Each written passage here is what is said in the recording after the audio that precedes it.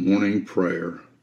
Father, thank you for this new day, a day that has never been before and will never be again.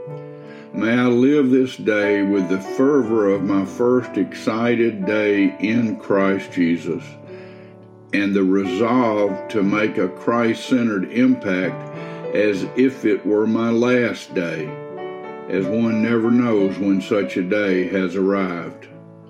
In all things may I not be anxious or disturbed in my spirit, but rejoicing always in your presence, provision, purpose, power, and your peace. Lord, forgive me of all sin and cleanse me from all unrighteousness, and lead me, dear Lord, in the way that is everlasting, in the way that brings you the most honor, that is most pleasing to you.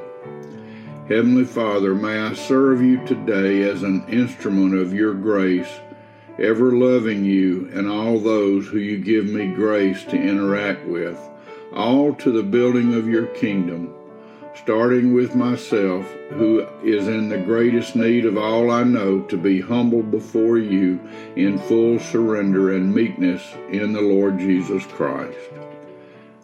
Amen.